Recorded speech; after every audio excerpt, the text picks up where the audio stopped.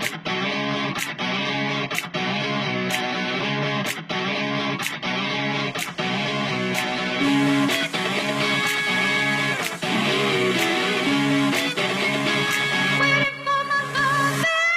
and welcome to Comically Incompetent. My name is Doug, and this week we are continuing our MCU in review with, I think, the 5th installment in the Marvel Cinematic Universe, Captain America. And it works out beautifully because we are recording this on 4th of July weekend with a beer called the Independent from El Segundo Brewing. I'll get into that at the end of the show. But first, I need to introduce my guest, one of my best friends, my other college roommate, because Dominic was on. Now you get a good glimpse of into my life. Please welcome my good friend Grayson. Grayson, how you doing? Oh, I'm doing great, Doug. It's great to be here. First time, long time. Been looking forward to coming on here and talk about a little Captain America. Yeah, I'm excited to have you on here because you are not a Captain America fan. Yeah, to say the least. Definitely not a Captain America fan. I've made that abundantly clear since the first movie to you and Dominic. Who you had on earlier for your Iron Man pod. Yeah. But I talk a lot of smack about Captain America, and I think it's with very, it's due. We'll get into it more into the podcast, but, just safe to say I'm not a fan. That's to say the least on some of the things that I've heard you say. Remember, this is a family-friendly podcast. Yeah, I'll keep the language to a minimum. I'll try and keep it as apolitical as possible. But, yeah, we'll just leave it there. All right, so I think we'll hop in the movie. I think the movie starts out with a scene of, it's modern day. I think it's one of the few times they're modern day in this movie, of them finding the frozen ship and the red, white, and blue shield encased in ice. And they get it out with like a laser for some reason. Yeah, the laser beam, the modern technology, definitely an interesting way, but, we appreciate it. We move on to, I think, the big scene. This is the scene we should cut. We glance over the fact they found the shield. It's kind of important, but the big scene is... We go to Norway in 1942, correct. Tonsberg, Norway, 1942, and we get to see our first shot of, I think, I have to admit, my favorite villain of the entire Phase 1 of the MCU. This is when we first meet Johann Schmidt, played by Hugo Weaving. We find out later to be the Red Skull. Yes, absolutely. Completely underrated villain. We can get into it a little bit more later. I think he is... very underrated, and I don't think they exactly give him the props that he deserves in this movie. No, and he has one of the longer gaps. Well, the character has one of the longer gaps, because, spoilers, we talked about Endgame 4, and we get to Endgame, Red Skull comes back, so that's interesting that they went all the way between these two, but we'll get into that. Yeah. And this is where we get to see, this is why I think this is one of the most important movies of Phase 1 of the MCU. This is where we see the first shot of the Tesseract. Yes. So we get to see Johann Schmidt go into this, church thing? I'm assuming this man's a wizard. I don't get the full idea of who this old Norwegian Scandinavian fella is. He gives me wizard vibes. I could see that, yeah. Yeah, he kind of gives me the vibes of the guy in Harry Potter with the cat who guards the halls. Well, that's him. Yeah, okay. That's the actor. That makes a lot more sense. I looked at his face and I was like, this guy's had a cat in some movie that I've seen before. Yeah, it's the dude. I don't remember his name. I should because he's in Doctor Who a lot, but he's awesome. I'm a huge fan of that dude. Yeah. I'm going to get his name. You can keep talking. I'm going to find his name. No, he's absolutely... he's great. Yeah, he looks like an old kind of Norwegian Scandinavian wizard in this church, some sort of sanctuary room. They just bust right in with a tank. Literally drop the tank in on him. Yeah, I mean, just who needs a front door? Just bust on through, and then we get the great shot of the logo on the car, the Red Skull logo. Which is our first time really seeing the Hydra logo. Yes, the Hydra logo, which I think is just one of the coolest logos. I want that tatted on my chest. That might be problematic. I mean, problematic, yes. But, this isn't based on true events, thankfully. I don't believe Hydra was part of World War II. I'd have to go back. My brother was a history major. Maybe I can ask him about Hydra's role. But I don't recall them playing a key role. No, they're not Nazis. They're Nazi adjacent. Yeah, they're Nazi adjacent, not adjacent. There you go. Yeah, so we'll just go ahead and leave that there. But I will say, I found his name. David Bradley is the name of the actor. David Bradley. I couldn't tell you what else he's in, but I saw him and I was like, that guy's in Harry Potter. Like, something about him gives me those vibes. I watch a lot of British movies and TV, and he's in a lot of British. Doctor Who, Hot Fuzz, and just a bunch. I mean, I've seen him. Oh, he was in Hot Fuzz. He was in Hot Fuzz. He plays the guy who they can't understand him, saying the translator. He's like, so he definitely has a comfort zone with film roles. Yes, exactly. He's been typecast. Okay, he's absolutely typecast, like your boy Nicolas Cage. I think our fans know how I feel about Nicolas Cage. Yes, we all recall your numerous rants on our national treasure, Nicolas Cage. I started that Ghostbusters podcast, or not Ghostbusters. What was wrong with me? The Ghost Rider podcast. Yeah, Ghost Ride the Wit. Some serious hate. I think the coolest shot we get out of this scene though is when he turns around, he opens the thing, and you just see the blue light, because we don't really know anything about the Tesseract as far in the MCU yet, unless like you're a comic book fan. If you're not a comic fan, you have no idea what's going on. It's just he's willing to kill for this blue light, pretty much. Yeah, we see the blue orb. I think you see something shiny and blue, something so well protected, and you just kind of figure it's going to be incredibly important. I'm not necessarily a comic book fan, not a comic book reader, so I wasn't aware of what it was. But yeah, you definitely get the sense that there's some sort of aura about what he's picking up. Yeah, and I think the crazy thing about after watching and finishing that what the MCU is so far, going back and seeing how important this was for what was going to happen all these years later. Because at the time, like, I kind of knew the Infinity Stones. I knew the original story of the Infinity Stones in the comics, but I didn't know what this was going to be. So that was really cool to like go back and watch this again and be like, oh wow, this is really important. Yeah, I kind of had the same idea when I went back and watched it, and I was like, okay, as much of a hater as I am, there's definitely some key moments in this movie that kind of lend themselves to later on films. Yeah, which, speaking of you being a hater, our next scene is where we get to see Steve Rogers as a 20-something, 90-pound, 5-foot-tall asthmatic, eagerly waiting to enlist in the U.S. Army. And I think you have some words to say about the groundbreaking special effects that were used to make Chris Evans look like a 20-something, 90-pound, 5-foot-tall asthmatic. CGI Steve Rogers is the worst thing that has ever happened to America. It is devastatingly bad CGI. That had to pass through so many channels before it was approved. Like, this is one of those things, like, the audience is not the first group of people to see CGI Steve Rogers. This had to pass through numerous channels. Producers, director, just hundreds of people had editors, to see this before. Hundreds of people. And this is what they came out with. And we know, like, the CGI technology, this is 2011, correct? Yeah. It's not, like, all the way there, but we've got some pretty good tech going on. And the fact that it's his neck, the blend between his face and neck is, like, it haunts my dreams. Like, I went to bed the other night just, like, shook, thinking about how emphysemic, asthmatic Steve Rogers looked, and how waifish, and there were issues. Speaking of issues, can I just get into a few of the health issues listed on his enlistment form? I would love that, please. Okay, because I had to pause the film, and I had to write these down, because it's just so great. So, health issues. This is top to bottom. If you pause the movie during this scene, you see asthma, which we already spoke on. Scarlet fever, just right off the bat. The man's got scarlet fever. Wait, my question is, why was that not before asthma? You would think, yeah, and then the guy's like, I couldn't have let you in on your asthma alone, pal. And it's like, scarlet fever? Rheumatoid fever. I'm not sure if that's rheumatoid arthritis. What's going on there? Sinusitis.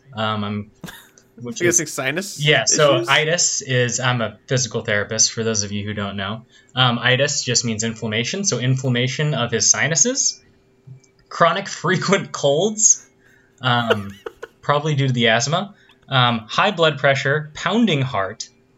Easy fatigability. I wrote that one down. I bolded that one. I highlighted that one because that one is one that, I don't necessarily buy. We'll get into the fight after the movie later. But heart trouble, which, pounding heart trouble, kind of seems redundant. Nervous trouble of any sort. Now, when you hear that, Doug, what do you think? Just like a severe anxiety disorder. Yeah, I guess the terminology back in the day, like we know this. 1940s doctors were like, I don't know, drink some whiskey. But nervous trouble of any sort. That's what they wrote down. Not exactly at the cutting edge of medicine. Oh, my God. Household contact with tuberculosis, which he talks about his mother being a war nurse, caught the TB, and parent/sibling with diabetes. Don't know who it is. That was his entire medical history. So when we had Dominic on, since he's an animator, I asked him all these questions about the CGI of the movie and stuff like that. You as a physical therapist, do you think you could help Steve Rogers pre-Super Soldier Serum? Do you think you could give any sort of relief to his life? I think that I could help. I could help maybe with some of the, chronic frequent colds, the asthma. Get some of that gunk out of his lungs that's probably building up there.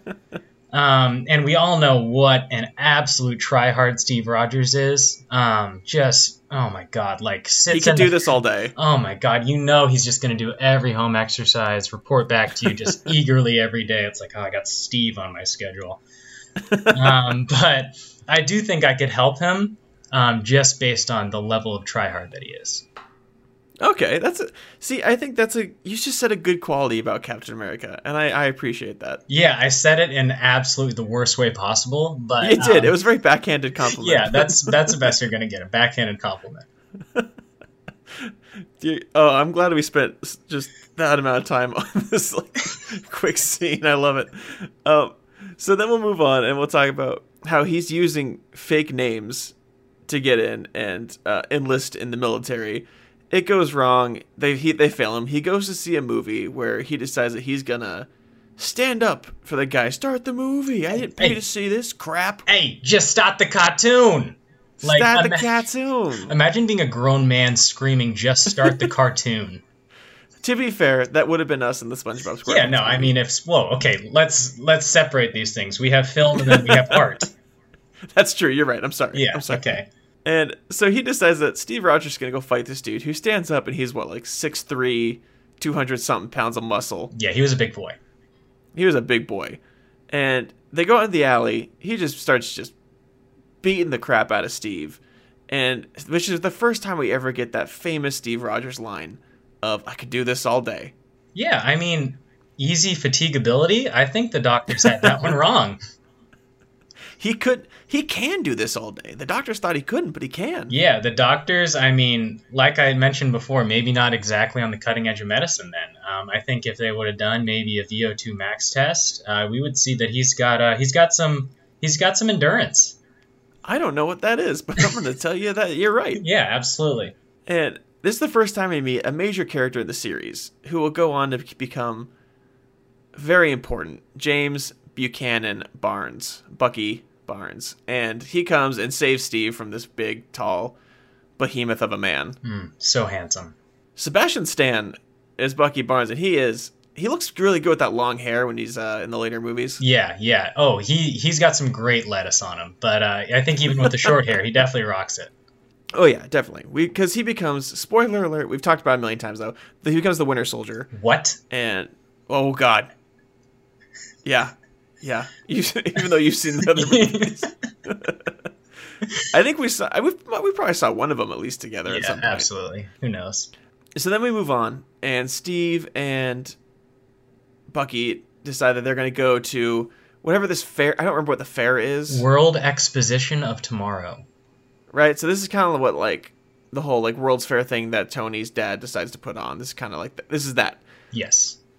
And they go with these two beautiful women. One of them, actually, she goes on to play, what's the name I'm looking for?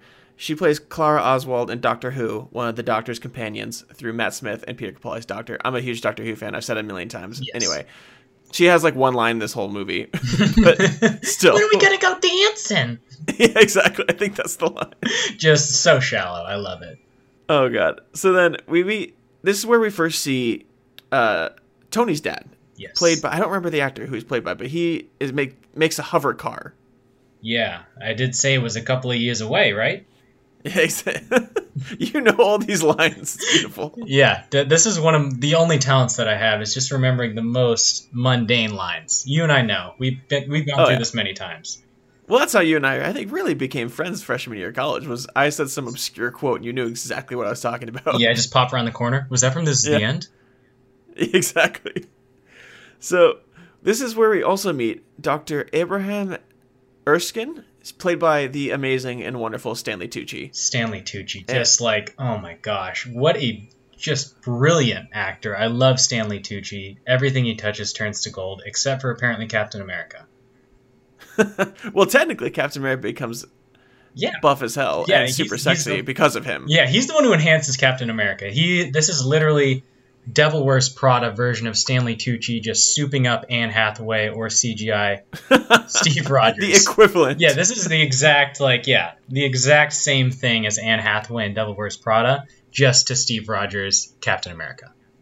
So we're canon here, right? Yeah. Anne Hathaway is Captain America? Yeah, this is absolutely canon. The Dior boots are similar to the Shield. Oh, God. So Stanley Tucci comes in and eavesdrops on Steve and Bucky's conversation of Steve saying he's going to try and get in the army again. He's not going to stop. And Bucky's being deployed. So I think this is also where we get our first line of, don't do anything stupid till I get back. How can I? You're taking all the stupid with you. Yes, love that line. Great line. They say it several more times. And Stanley Tucci's character sees something in Steve Rogers. He sees something. So he goes Lord only knows what. He sees the heart in him. He sees the heart. That's what he wants. He can see the heart palpating through his body because he has such heart trouble. That doesn't matter, though. There's super soldier serum. Yes. So, meanwhile, we move on. And in a secret military base high in the Alps, Johann Schmidt brings the glowing cube to a character who does come back. So you haven't seen the Winter Soldier movie. But Dr. Arnim Zola is the scientist assistant of Johann Schmidt. He makes appearances multiple times. And they use the cube to create energy guns. That blah, blah, blah. Mm-hmm. It's all important, but we have more fish to fry here. And so the next big thing is our conversation with Dr. Erskine. I'm going to say it wrong a million times. Where they first meet Peggy Carter, Dr. Erskine, and Steve all kind of meet up and talk about, like, what can we do here? What do we got going? Who's this Steve Rogers guy that we're gonna try and make the Captain America? Yeah, what does Agent Carter see in this man? For some reason, it seems like she sees a lot too. The only one who I deeply identify with is Tommy Lee Jones. Who really just despises Captain America, or Steve Rogers, the entire time he's there. Yeah, and even when he becomes Captain America. Yeah, definitely not a fan. But we do get that scene where, to test him, he doesn't think he's got the heart. So Tommy Lee Jones throws a grenade on the ground to see, like, is he even right for this? Everyone runs. Steve Rogers, in his 90-pound asthmatic heart palpitation body, jumps on the grenade to try and save everyone. Turns out it's a fake. Yeah, what was his tiny frame going to do to stop the explosion? But yeah, it wasn't going to. He was going to obliterate him into dust and then still cause all the harm it would have normally. Absolutely, it would have been bad. Yeah, it would have been like a abstract painting. I feel like I'm surprised his heart didn't explode just from the fear of jumping onto a grenade. Yeah, I mean, especially before he was trying to do his first successful push-up of his life. And he hops up and he's ready to... You know what? I do admire, like I said, the try-heartedness, which is both a negative quality. You know, if we're sitting in class next to somebody and they're the try-hard raising their hand every 5 seconds, they get a little bit annoying. But, you know, those kind of people might be good to go defend the country. You know, I guess they have a role, which I support. But, yeah, it just was... He thought that he would stop the grenade, but as you said, Tommy Lee tossed a dummy grenade just to test him. You really start to see... You start to learn about Steve Rogers, because this one thing I like about this movie is that they put a lot into you learning about who Steve Rogers is, I talked about in the last episode with Chris on Thor. Thor kind of just sucks his whole first movie. Yeah, Thor... Like, he's just kind of a jerk, and then the movie ends, and his whole character arc is that he's slightly less of a jerk. Yeah, he's just kind of like a ditzy, handsome jerk, which, you know, I admire. But yeah, we don't have to talk about Thor here, but I don't think we really get any great character development from him because even that second movie, which was an utter abomination, yes, we don't get much character development from him until much later in the MCU. Yeah, probably Ragnarok. Whereas we get a good amount of who Steve Rogers is going to be, and I think he has a big arc that comes later as well. But we also get to besides Grayson, most of the audiences at least can, I think, relate to really feeling for Steve in this and seeing how you admire a character who will do anything just to get to follow their dreams, even if he's everyone keeps telling him he's not good enough, but he's like, I'm gonna be good enough. And I think that a lot of people can relate to that and see that and really admire that. Except for you, you found a way to hate him for it. Yeah, I found a way to hate him for it, and I think it's mostly tied to stuff that happens later in the MCU. I think that he has some likability in this movie. Especially when if I'm just not looking at him and I just close my eyes and I'm listening to what he says because I don't want to look at his CGI. But he definitely does have some likability in this movie. Like you said, that, he's going through all this stuff. He's never been handed a single thing in his life, and yet he's still putting in the work every day. Yeah, which is something I love about his character. And even just the scene where they're on the run and the guy's they're doing the training. It's if you can get the flag off this pole, you get to drive in the car all the way home instead of running all the way back. And all these meatheads are I'm going to climb the pole. And then Steve just says oh, and he just pulls out a pin. The pole falls down. He gets the flag and he's like, all right, take me home. Yeah. So you kind of get a glimpse that maybe he does at least have some wit. Maybe he's got some strategy that other people don't have, which is going to be useful for him going forward if he ends up being incredibly buff for some reason. Like if he just starts hitting the weights or if something else happens. Or, just someone injects some random super soldier serum just right into him and he becomes hot as hell. Yeah, that's going to happen. The odds. The odds. Anyway, next scene, they tell him that they're going to inject him with a super soldier serum. What? Yes. Him and Stanley Tucci, Dr. What was his? Dr. Erskine. Dr. Erskine, sitting down for a drink in the barracks. And just giving him kind of a little bit of a lowdown of what's going to happen here. And telling him that he used to work for Johann Schmidt to create the serum. Yes. But he saw what the bad guy wanted to do with it, so he left. And he decided to make it for the Americans, and the Americans are always the good guys. Yes, the Americans are the absolute best. The Americans are always the good guys. Which I think Ben brought up in a past podcast. How come every movie in World War II in America has to have a German scientist? Oh, we got to have the German scientist. I think it's just the accent just fits so well with that era. It does. You have to have the good guy German scientist who saw the wrong that the Germans were doing and decided to come over to America to help. Yes, absolutely. This has nothing to do with the 1941 propaganda that Captain America was at the time. It has everything to do with America being the good guy. So then we'll jump into just, he becomes Captain America. Yes. We get that. But then, because of who he is, they don't want him to fight. He becomes, like you said, a massive a propaganda piece. He's just the good-looking mannequin that they just put on a stage to read, buy bonds, sell bonds, America, fight for your country. Yes, and actually, I think this is my favorite scene of the whole movie. Just this montage of him working as this propaganda machine for the U.S. to raise money. I just love the way that they use this, because I think at the time Captain America was written, it's not that far off of what the intended purpose was. Not at all. He was written as a propaganda piece from the start. Yeah, absolutely. So for them to really just dive into that and be like, yeah, we'll lean into it. He was a propaganda piece. I thought was a really interesting scene. Yeah, I love that they lean into it. You have the great scene with the guy.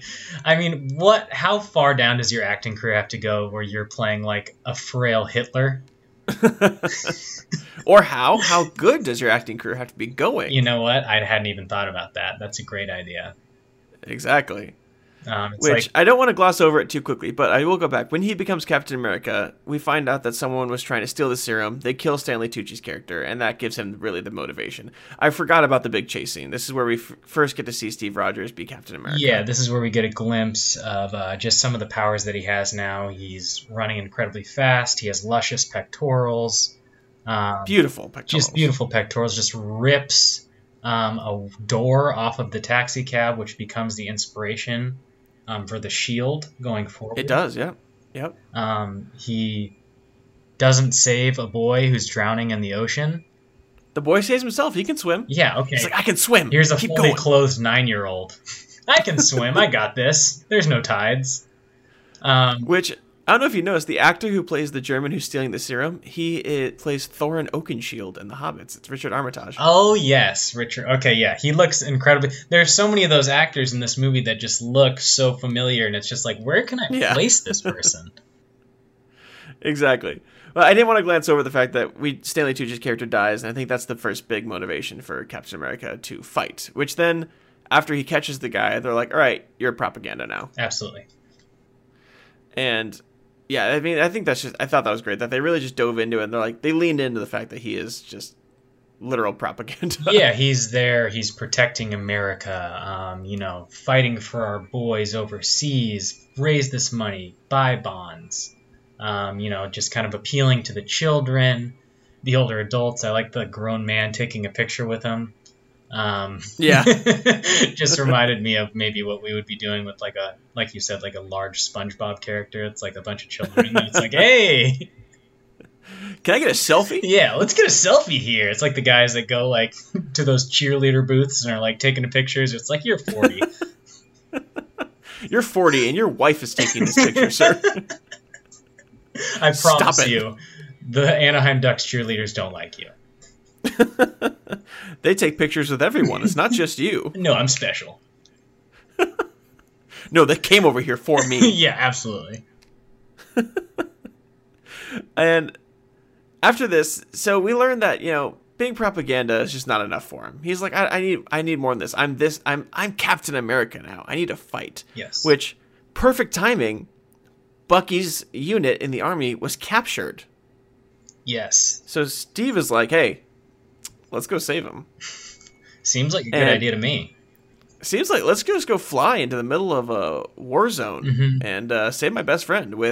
He goes with Peggy Carter and Howard Stark. Yes, and I think it's important to point out how Peggy was kind of the one pushing him towards doing this, pushing him towards to his greater purpose. Which comes into play in the later movies as well, just kind of like that bond that they're forming. I do kind of buy the budding romance there. The first time I watched the movie, I didn't at all. But watching it back, I actually do kind of buy the chemistry that they're developing. Yeah, I think that the nice thing about her, and one of my favorite things, like Peggy Carter is, Haley Atwell is a great actress. Oh, she's fantastic. And Peggy Carter's been a great character.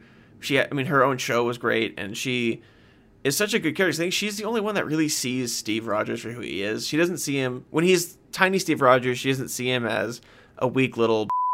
But when he's big Steve Rogers, she doesn't see him as like just this big piece of muscle. She always sees him for who he is on the inside.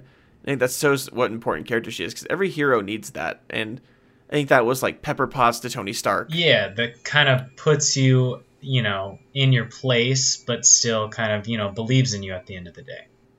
Exactly. Yeah. And I think that's what made her such a great character. And to a point where, like you said, she pushes him to go take this risk and to go and try and save Bucky from this Hydra camp in the middle of, I'm assuming, Germany. Yeah, it's some German war zone. They're flying over. Howard still has time to stop and ask for a late night fondue, which I admire. Game respects game. And if anyone had game in the Marvel universe, it's the Stark family. Oh my gosh, it just runs deep in that Stark blood. That mustache, man. How do you turn that down? I didn't. Lord knows I didn't. Lord knows I didn't. So yeah, it appears that they're flying over a very active battle when he's entering it, because there's rockets, missiles, bullets flying every which way, and he. At some point, I suppose he had parachute training off screen, and he just jumps out of this plane and just like dives directly where he needs to go. I feel like when you're Captain America, and even if he were to hit the ground without a parachute, I think he'd be fine. So I think it's really just you pull the cord and you hope for the best, because worst case scenario, you're still Captain America. This is true. I think my biggest issue is that there's no real understanding of what Captain America's abilities are for me, besides healing to a certain extent, strength, speed, agility, but it seems like the serum also helps sharpen his mind, It sharpened his coordination. It made him, like they say, the perfect soldier. So it's like all this training that you would assume, maybe whether it be marksmanship training, hand-to-hand combat, he never really had to go through. We didn't see him go through it. Yeah, I think maybe it's just instinct. I don't know. I mean, because he had that soldier instinct, which I think that's what they were trying to set up, was like he's got the instinct for it. So that way, when you're like, oh, he can do it, that's why it was. You're right. It was kind of weird that they just kind of made you assume, like, well, he can do this now. Don't question it. Yeah, I mean, it's hard. He can just do this now. It's definitely hard to fit everything you want in an origin story and still have a villain and all this other stuff, which is, kind of the issues with origin stories in general, is that sometimes there's a balance that isn't quite hit on character development and villain development. So I think in this movie they did a pretty reasonable job with Steve Rogers, but I think that they did not do the Red Skull justice. Yeah, they put too much time. Like, we see Red Skull and his plan. Like, we kind of go back and forth the whole time of him using the Tesseract to create these weapons. But for the most part, that's all we really get out of him. Yeah, and I know he is somebody that's incredibly important in the MCU and even offshoots of the MCU. I know in Old Man Logan, he ends up being the one that brings all the villains together. Oh, good on you. Yeah. One of the only comics that I'm familiar with, just because of the grittiness that comic is. Just wow. Oh, yeah. It's amazing. Yeah, I think this kind of sells his leadership ability short. Yeah, definitely. I think a lot of it was Steve Rogers is such a, I think, layered character. Like an ogre, he has layers, like an onion. And I think they had to... Man, how about a fruit and yogurt parfait? Okay, so yeah, he's a parfait. And he has all these layers that I think they need to try and cover quickly. Yeah. And some things had to fall short. And I think we do get a little more Red Skull. Like, so in this scene, he dives into the war zone. He gets into the base. Yes. He rescues Bucky as well as the rest of the American soldiers. And we get the scene where they're standing over, this building is on fire. And the Red Skull and Armin Zola are on one side. Yes. Captain Bucky are on the other. And this is the first time we see Red Skull. I think this is his big scene. He pulls off his face to become the Red Skull. Yes, and we had gotten... we had an idea that he was a Red Skull to this point, just because in the very first scene we talked about, you saw kind of a seam on the side of his face. And then later, when he's chilling in his hollowed out mountain lair... every good villain needs a mountain lair. I want a mountain lair. Like, where can I get one of those? When is construction happening? Like, does the crew have to sign NDAs? But probably, I'd assume so. Yeah, I would assume so too. But the guy is painting his portrait, and you see only red paint. That's true. Yeah, they did a lot of which I didn't notice the first time watching it, but watching it again for this podcast, I noticed a lot more little. Yeah. Which, I don't know, they were pretty obvious. I don't know how I didn't catch them the first time. Obvious. Like, even in that first scene, he shoots the guy, and then the red blood splatters on the Hydra skull. Yeah, exactly. It's like, who could this be? It's the Abomination. But it's that scene with the fire, between Red Skull and Cap was, I think, probably the coolest scene out of this whole movie. Yes, I would agree. I didn't agree with Captain America going in with just the absolute brightest shield into a covert operation. Like, that thing lit up the entire night as he was sneaking around the base. But, when he gets into that short little fisticuff scene with the Red Skull, I just, the sheer power, the fist imprint on the shield, and then Captain America kind of looking up like, whoa, okay. Evenly matched here. Yeah, it was a good lead-in, though, to show, what shield he was gonna get, the cool shield he does get later on. Yes. And also, one thing, he makes that jump. How far do you think that jump was to get across after... Because he sends Bucky across, Bucky makes it, and then he makes that leap, which, 20 feet? I was gonna say 25 feet, maybe a 3-step approach. I mean... 2 steps. When is the next Olympics? Because this man... Yeah, I mean, we already have Jesse Owens, but if we wanted to make the Nazis even more nervous, we have Captain America competing in our Olympics, too. Which he should. It's cheating, because it's not him, it's a serum, but still. Performance-enhancing drugs? Yeah. It is, You know what? He would be kicked out of Major League Baseball, for sure. Yeah, he'd be kicked out. I don't know. He might have been encouraged. It kind of saved baseball, but, that's another podcast. That's a whole other issue. So then we go back to the base, and Phillips dictates a letter to his typist telling how Rogers had disappeared into the night. Yes. And Agent Carter saying, nope, I bet you he's alive. I bet you he's alive. But she's being reprimanded for what she did. Yes. But then they show up. Steve Rogers, Bucky Barnes, and the rest of the American soldiers that he saved all show up. And we're like, yay, he did it. He saved everybody. Cool. Yeah. We move on. He walked back through that active war scene that we saw earlier. Yeah, that was a thing I was going to bring up. That was there was a full-on war, and they all just walked through. Like, I know they had guns and a tank. They did have a tank. They stole. They did have a tank. Never mind. I guess it makes sense. But at the same time, that looked like, some ingrained warfare. Like, there was a full-on battle happening there that he had to fly over and get into, and then they're just kind of chilling. Like, yeah, we just walked back. It was a nice morning stroll. Yeah, exactly. Just a nice morning. Just a little stroll. Yeah, just a brisk thing. Get the get the lungs working. Get that asthma out of the system. So, now that they're back, we get to see the shield. Steve is like, I want a shield. But before that, Steve and Peggy have kind of had this off and on Ross and Rachel will they won't they situation going on. Yes. And Peggy walks in on him, kissing who she goes on to be in Game of Thrones, Hunger Games, all that actress. I don't remember her name right now. It escapes me. But she kisses Steve. She comes on to Steve hard. Oh, man. Like, that's an understatement. Homegirl is ready to risk it all. Oh, who wouldn't? I mean, I would be there day one, ready to go. So, in the scene, Peggy walks in, and she's just, understandably furious.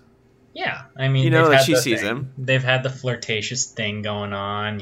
She's worn the red dress. They've talked about dancing with the right partner, blah, blah, blah. Exactly.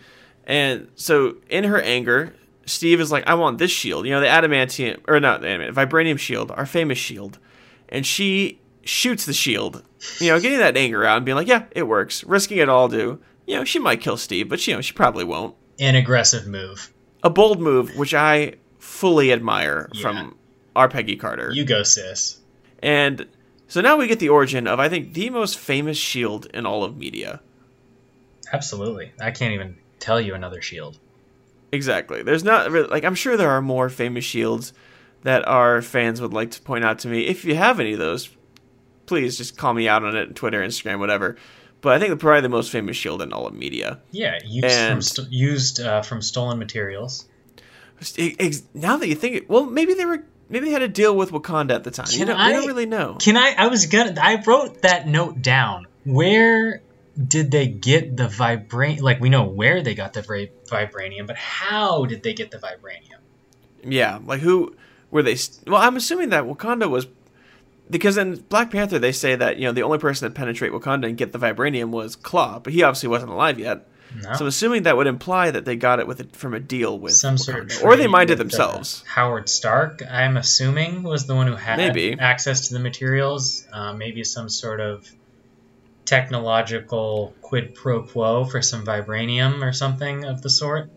Yeah, which for our audience, if they don't know, vibranium is a mystical metal, which Ben has said before, that is mined in Wakanda, which is from where Black Panther, our famous Black Panther hero, is from, and it's one of two most indestructible metals in all of the MCU, pretty much. Like all of Marvel, it's one of the two most indestructible metals. That and adamantium, which Wolverine is made out of. But yeah, so Steve Rogers gets his shield, and then we get to move on to a scene of, now we get to see Bucky, Steve, and their whole team of people, that ragtag American soldiers. Yes, ragtag crew of American. There was a British and a French soldier as well, I believe. Yes, British and French soldier, as well as the actor. I don't remember his name, but he's been in a lot. All those actors, I think, have been in a lot of stuff. The guy who played Damien Dark in Arrow. Yes. Yeah. With the great mustache. Oh, beautiful. Outstanding mustache. As well as the guy who plays... interestingly enough, so Kenneth Choi, who is in it, he plays Jim Morita? I don't know how to say the name. I'm from but Fresno, he ends up... Yeah, exactly. He goes on to play the principal in the Spider-Man movies in the MCU, which I think imply that it's like his grandson I think it's like his grandson or something, because there is actually a picture of himself, the actor, playing this character from Captain America on the wall in his office, as he's playing the principal in Spider-Man. I absolutely love that. So I think that was a cool thing that they did. I thought that was fun, so cool. Especially seeing him now in that role. Like it's like, oh, that's really cool. They even thought to do that, because I think that could have been a risk, but I think that was a really cool thing that they did. Yes, definitely. And that ragtag group goes on to start destroying Hydra bases because Steve saw a map and memorized the whole thing, which goes into what you were saying of, did the serum make him like way smarter, or was he that smart before? Yeah, he instantly remembered it from one glance when he's taken Bucky out of the room where I'm assuming he was getting experimented on. Probably tortured, experimented on, yeah. Brainwashed, who knows. But he takes one glance at it and was like, all right, I remember where everything is, cool. So he knows exactly where they need to hit Hydra, where it hurts. Yeah, and they go and that ragtag team destroys all kinds of Hydra bases and even take Zola hostage. Yes. As well, which then we get a scene of Tommy Lee Jones eating steak. Yeah, steak with a nice glass of milk. Yeah, that's a white person thing. Having milk with dinner. Big white person thing. As a white, I can attest. As a Caucasian, my parents thought it would, help build strong bones. And I can tell you, milk and steak is a terrible, absolutely terrible combination. Fight me if you think otherwise. That's what gave Steve Rogers all his issues before he was Captain America. Yeah, that's how he got sinusitis. Too much dairy. And because he eats the steak, because he brings it in to try and, like, I guess, good cop, bad cop, Zola. Yes. And then Zola refuses because he thinks he poisoned it, but then to prove he didn't poison it, Tommy Lee Jones starts mowing down that steak. Oh, man. You put a steak in front of Tommy Lee. He just feels like he's on the short list of people that'll finish that thing in 5 bites.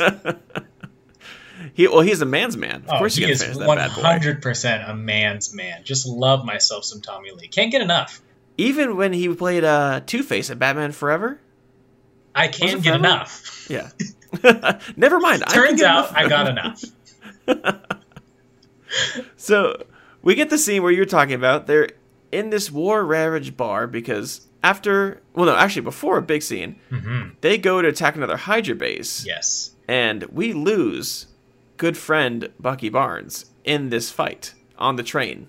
Yes. He falls off the train, and we think he's dead. We think he's gone forever. I mean, jagged rocks, 100+ feet. There's no way he could have survived that.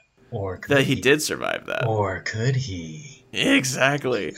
And so Steve, in his his rightful moping, he's in the bar and realizes he can't even get drunk because of the serum. He can't even drink himself to sleep because he's so torn that he lost his friend, but he can't even drink himself out of it because he can't even get drunk. The serum makes it so it revitalizes his liver or something. I think it has to do with his metabolism. His body uses it up so quick that it doesn't even have time to make him intoxicated.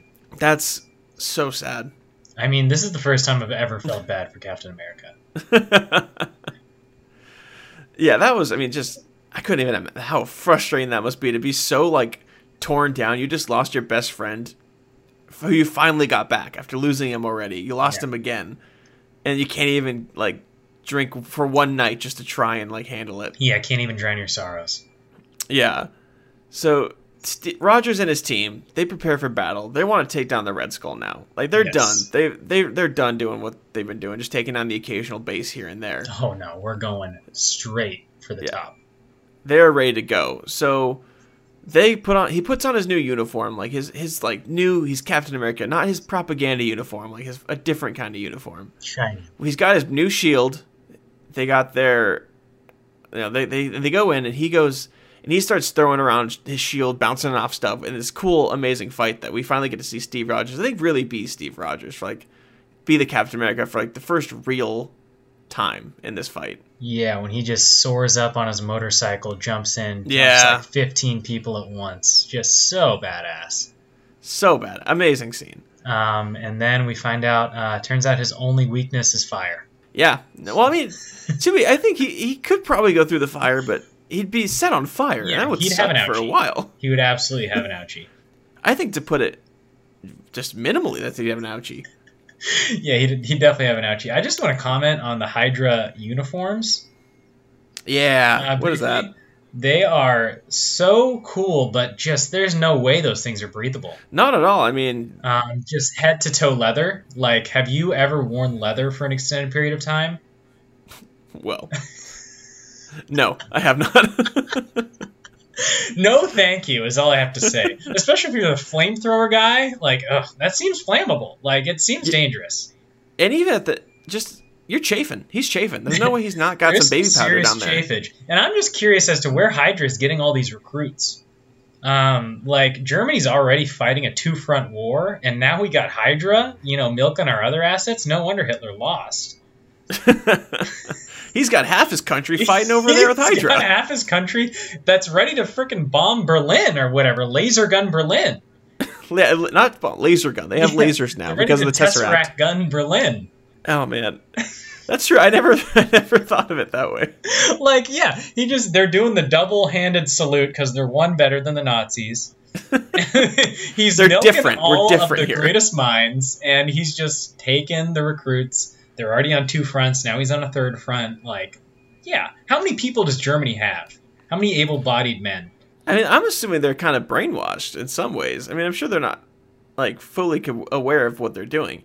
But I think it's interesting because this is the part where we really get to see Red Skull basically saying, like, yeah, there are the Nazis fighting their war, but our war is more important. We don't even care about the Nazis. We don't give a shit about what they're doing. Yeah. We're doing our own thing, and we're going to take over and do what we're going to do. Yeah, I mean, and it's kind of one of those classic cases, like, who do I root for here? Hydra or Hitler? Like, it's a lose-lose for me. Not exactly. It's a lose-lose. You don't root for any of them. That's we don't even root for a fair game. Yeah, I mean, it can't be a fair game. You can't make it seem like at all. Like the one thing I will say, because I've always talked about how I think the best villains are ones you can relate to and see their point. Yes. I think the one time you can't do that so far in the series is with Red Skull, because his whole thing is like basically just world domination as Germany takes over the world. There's no good in that. There's nothing you can relate to, which I think he's the best villain because I think he's the coolest villain in the first phase of the MCU. Yes. But he's definitely got the least motives that you can actually understand. Yeah, I mean, we'll talk about it a little bit later when we get into their kind of end fight scene. But yeah, this point, you don't have a great grasp of what he's doing. I think he's just power hungry. Yeah, exactly. The Tesseract and the serum are making him go basically just insane. Yeah, that's true. I didn't even consider that. Yeah, the Tesseract just kind of corrupting his mind even further. Yeah, because basically the super soldier serum that they put into the Red Skull was a failed version, an unfinished version of Stanley Tucci's serum. Yes. So it just drives him mad and rips his face off and becomes the Red Skull. Mm. And so then we get to see this big scene of they're chasing down the plane that the Red Skull is on. The Red Skull's fleeing the hangar in his giant plane. And Steve finally kisses Peggy on this car that they're chasing down the plane on. Because, yeah, that's the right time to do that. Yeah, and then Tommy Lee, I'm not kissing you. Yeah. Which I'm thinking, like, you're chasing down the Red Skull. He's right there. You just need to get there and jump off the plane. And they're making out. It's like, all right, I get it for the movie, but come on. There's a time and a place for that. Yeah. I guess never, like, go back in time and kiss her again. Yeah. Which, not now. But spoiler alert. I think that car is just like, man, what a sweet car. How is that going as fast as the plane? That I struggled with that, but you know what? Just like looking at how cool that like hot rod was, it had the fire propulsion kind of like NOS I guess it did. System, the NOS in it, which definitely gave a speed boost. But I mean, God, I would have just taken that car if I was Tommy Lee. He definitely rocks that. Oh yeah, definitely. He's gonna take that home. Oh yeah, that's going in the garage. So then Steve gets on the plane, and they have finally we get to see Red Skull versus Captain America. Probably one of the most famous fights of the first, comic book wise, of the first phase of the MCU. Red Skull versus Cap has been around for nearly like 80 years. I mean that's one of the famous combinations, Red Skull versus Cap. Yes, it's a cool fight. It's a really cool fight. They're on the plane and they're just like going to town on each other. And Red Skull, I think, is pretty much using the Tesseract, right? Yeah, he's using the Tesseract. Cap's using his typical tactics that we see time and time again. He's got like 3 go-to moves. He's got the shield toss. He's got the big right hook, and he's got the knee. He likes to use the knee. I don't know if you noticed that. He does. He likes his knees. Yeah, he's maybe got some kickboxing background or something. But Yeah, I mean, it's a solid fight scene, and I think the fact that their powers are so similar only kind of enhances the fight scene, because it's basically like they're almost to a stalemate. Yeah, their fisticuffs are coming to an even draw. Yes. If you will. And Red Skull fires his cube energy pistol at Steve, who easily deflects it with his shield. Yeah. And it damages the console of the ship, and the ship it's going down, man. There's no way out of this. No way. And Red Skull grabs the cube. He grabs the Tesseract, and that portal opens up and drags him up through the top of the ship, ripping, I think, another hole in the ship. Yes. And at the time, we think he's dead. Turns out the Tesseract, as punishment, took him and put him on Vormir. That's a whole thing. We'll get into that later. But he's alive. We get to see him again in Avengers Infinity War and Avengers Endgame, which is nuts. That was the coolest reveal. We'll get into that in another episode. Yes. But the portal goes up, and the ship is going down. And Steve and Peggy have this scene where, like, they both know he's going to die. Oh, no doubt about it. Yeah, but she's like, let's have that dance. And he's like, great, I'll meet you here at like 8 o'clock. And she's like, okay. And then, static.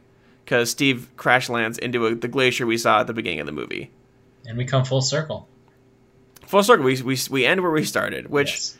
Then I think one of the coolest scenes is Steve wakes up in a 1940s hospital. Mm-hmm. An old-fashioned radio is playing a play-by-play of a Brooklyn Dodgers game. Classic throwback. Oh, great throwback. Who can forget the classic 1941 match of the Brooklyn Dodgers facing, I don't know. I was going to say, do you know who they're playing? I have no idea who they're playing. And, yeah, dude, that was... Do you have anything? I kind of jumped over. Do you have anything about that fight scene you want to talk about? No, I mean, the only thing in the fight scene that I kind of was speaking on earlier was just the part where we got a little bit more of a glimpse about Red Skull's motives. Just where he says, I have seen the future captain. There are no flags, not in my future. So he's just basically dreaming of this kind of like desolate post-apocalyptic world where he's the ruler over everybody. Yeah. There's no flags. Everybody's just kind of free for all, but he is the end all be all. Yeah, which I found super interesting just as a motive, because I think you can definitely see that they say that he was crazy before, but that serum just made him basically want to end the world with him being the only one running it. Yeah, and I do think that this is kind of a weak villain motive. Yeah, definitely.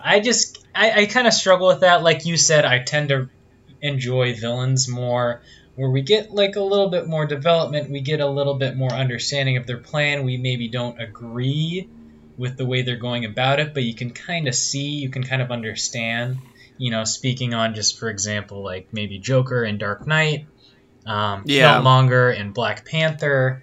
Like, you get a good understanding for maybe why, or you kind of understand why they're, doing what they're doing. But for Red Skull, it just kind of felt like he was bored and power hungry. Yeah, definitely. No, there was no motive that you could understand. Like, with Thanos, like, you see where he's coming from. You know it's wrong, but you see where he's coming from. And there was no, you don't see where Red Skull's coming from with this. He's just kind of insane. Yeah, he's just kind of an insane, crazy person. Which maybe that's all we're supposed to see from him. That's all the writers wanted us to see from him. Yeah. But I just tend to enjoy those stories more when there's a little bit more of a clear motive. Yeah, I think it's hard. I think what they didn't want to do is make a character who is, like we said, Nazi adjacent. Yes. And make him any sort of relatable, because obviously how wrong that would be. So I think that's why they had to do it. Yeah. I think that's why they had to make him just world domination. Yes. And just the bare bones of world domination.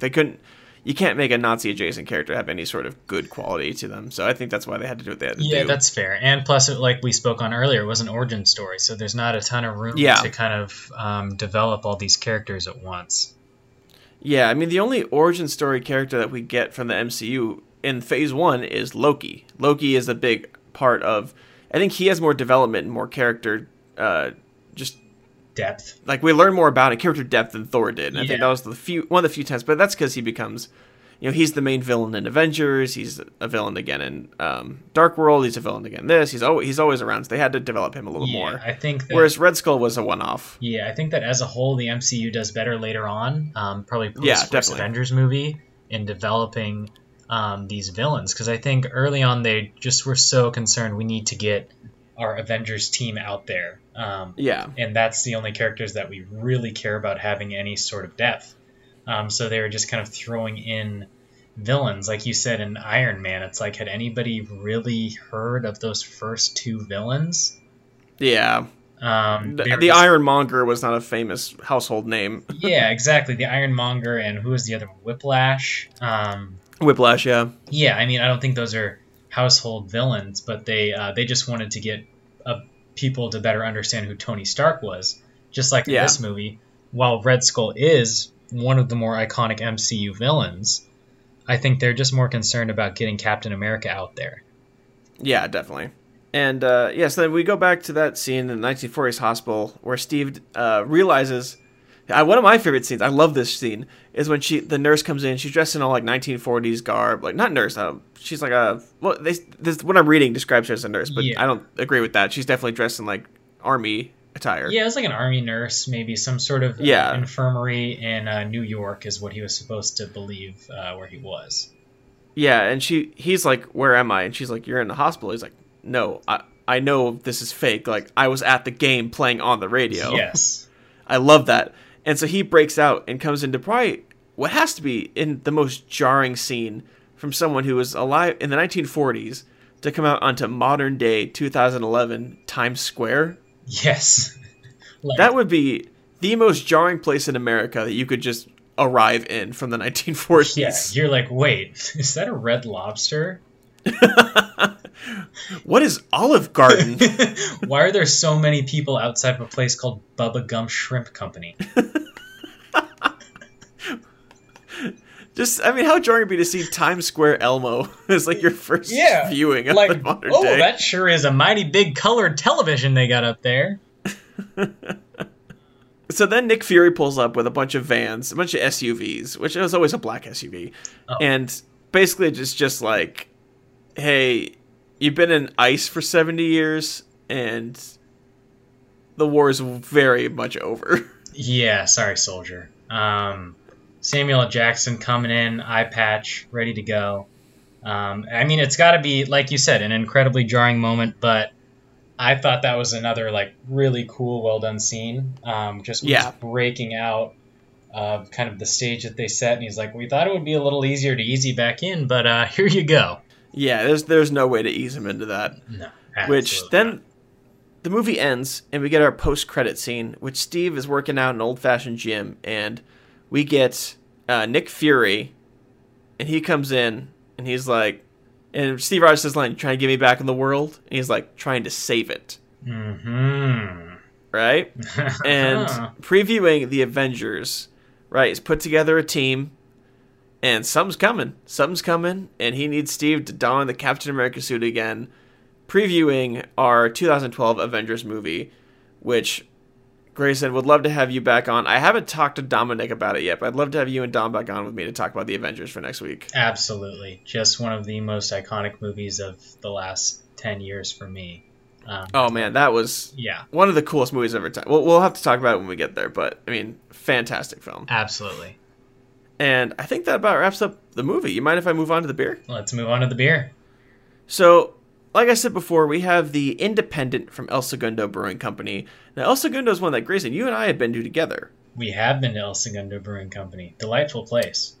Amazing beer. There's nothing I've gone there that I've felt is just anything below amazing. And I know Dom loves it because they had a beer that was like 17%. Oh, Dom likes a hefty dark brew. That's for sure. He does. The Independent is an IPA, just a generic single IPA, but it's really good. I've been drinking it throughout the podcast. It is a 6.8 alcohol by volume, and it's just, everything they make is great. If you guys are ever in the El Segundo area, Los Angeles, it's kind of like West LA, the South Bay kind of area, and they have a lot of breweries and great restaurants over there. I would highly recommend checking them out. They're open right now for pickup. Yes. And their online store is open. So if you guys don't live in LA, you can have their beer shipped to you right now, which is great. I think breweries being open and supporting local breweries is always the best way to go. I recommend the Independent's great, and it worked out perfectly. We're talking about Captain America. right after the 4th of July with a beer that is red, white, and blue and called the Independent. I think it works out beautifully. I mean, sounds crisp, sounds refreshing. I actually have a can set aside for you. I have one for you and Dom. I made a 4-pack for the both of you to give to you next time I see you guys. What a guy. As a thank you for being on the show. Absolutely. It had a lot of fun.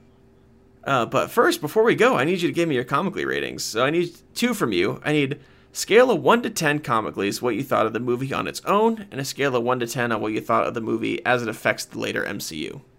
Okay, so on its own, we touched on it quite a bit. I struggled a lot with this movie. And Captain America just as a hero in general, but kind of ignoring my implicit bias against him, I do think that this movie fell short on multiple levels. I think Chris Evans does an admirable job, held back definitely from that initial CGI, kind of a decent amount of plot holes, but, you know, I kind of struggle giving anything less than like a 5 out of 10.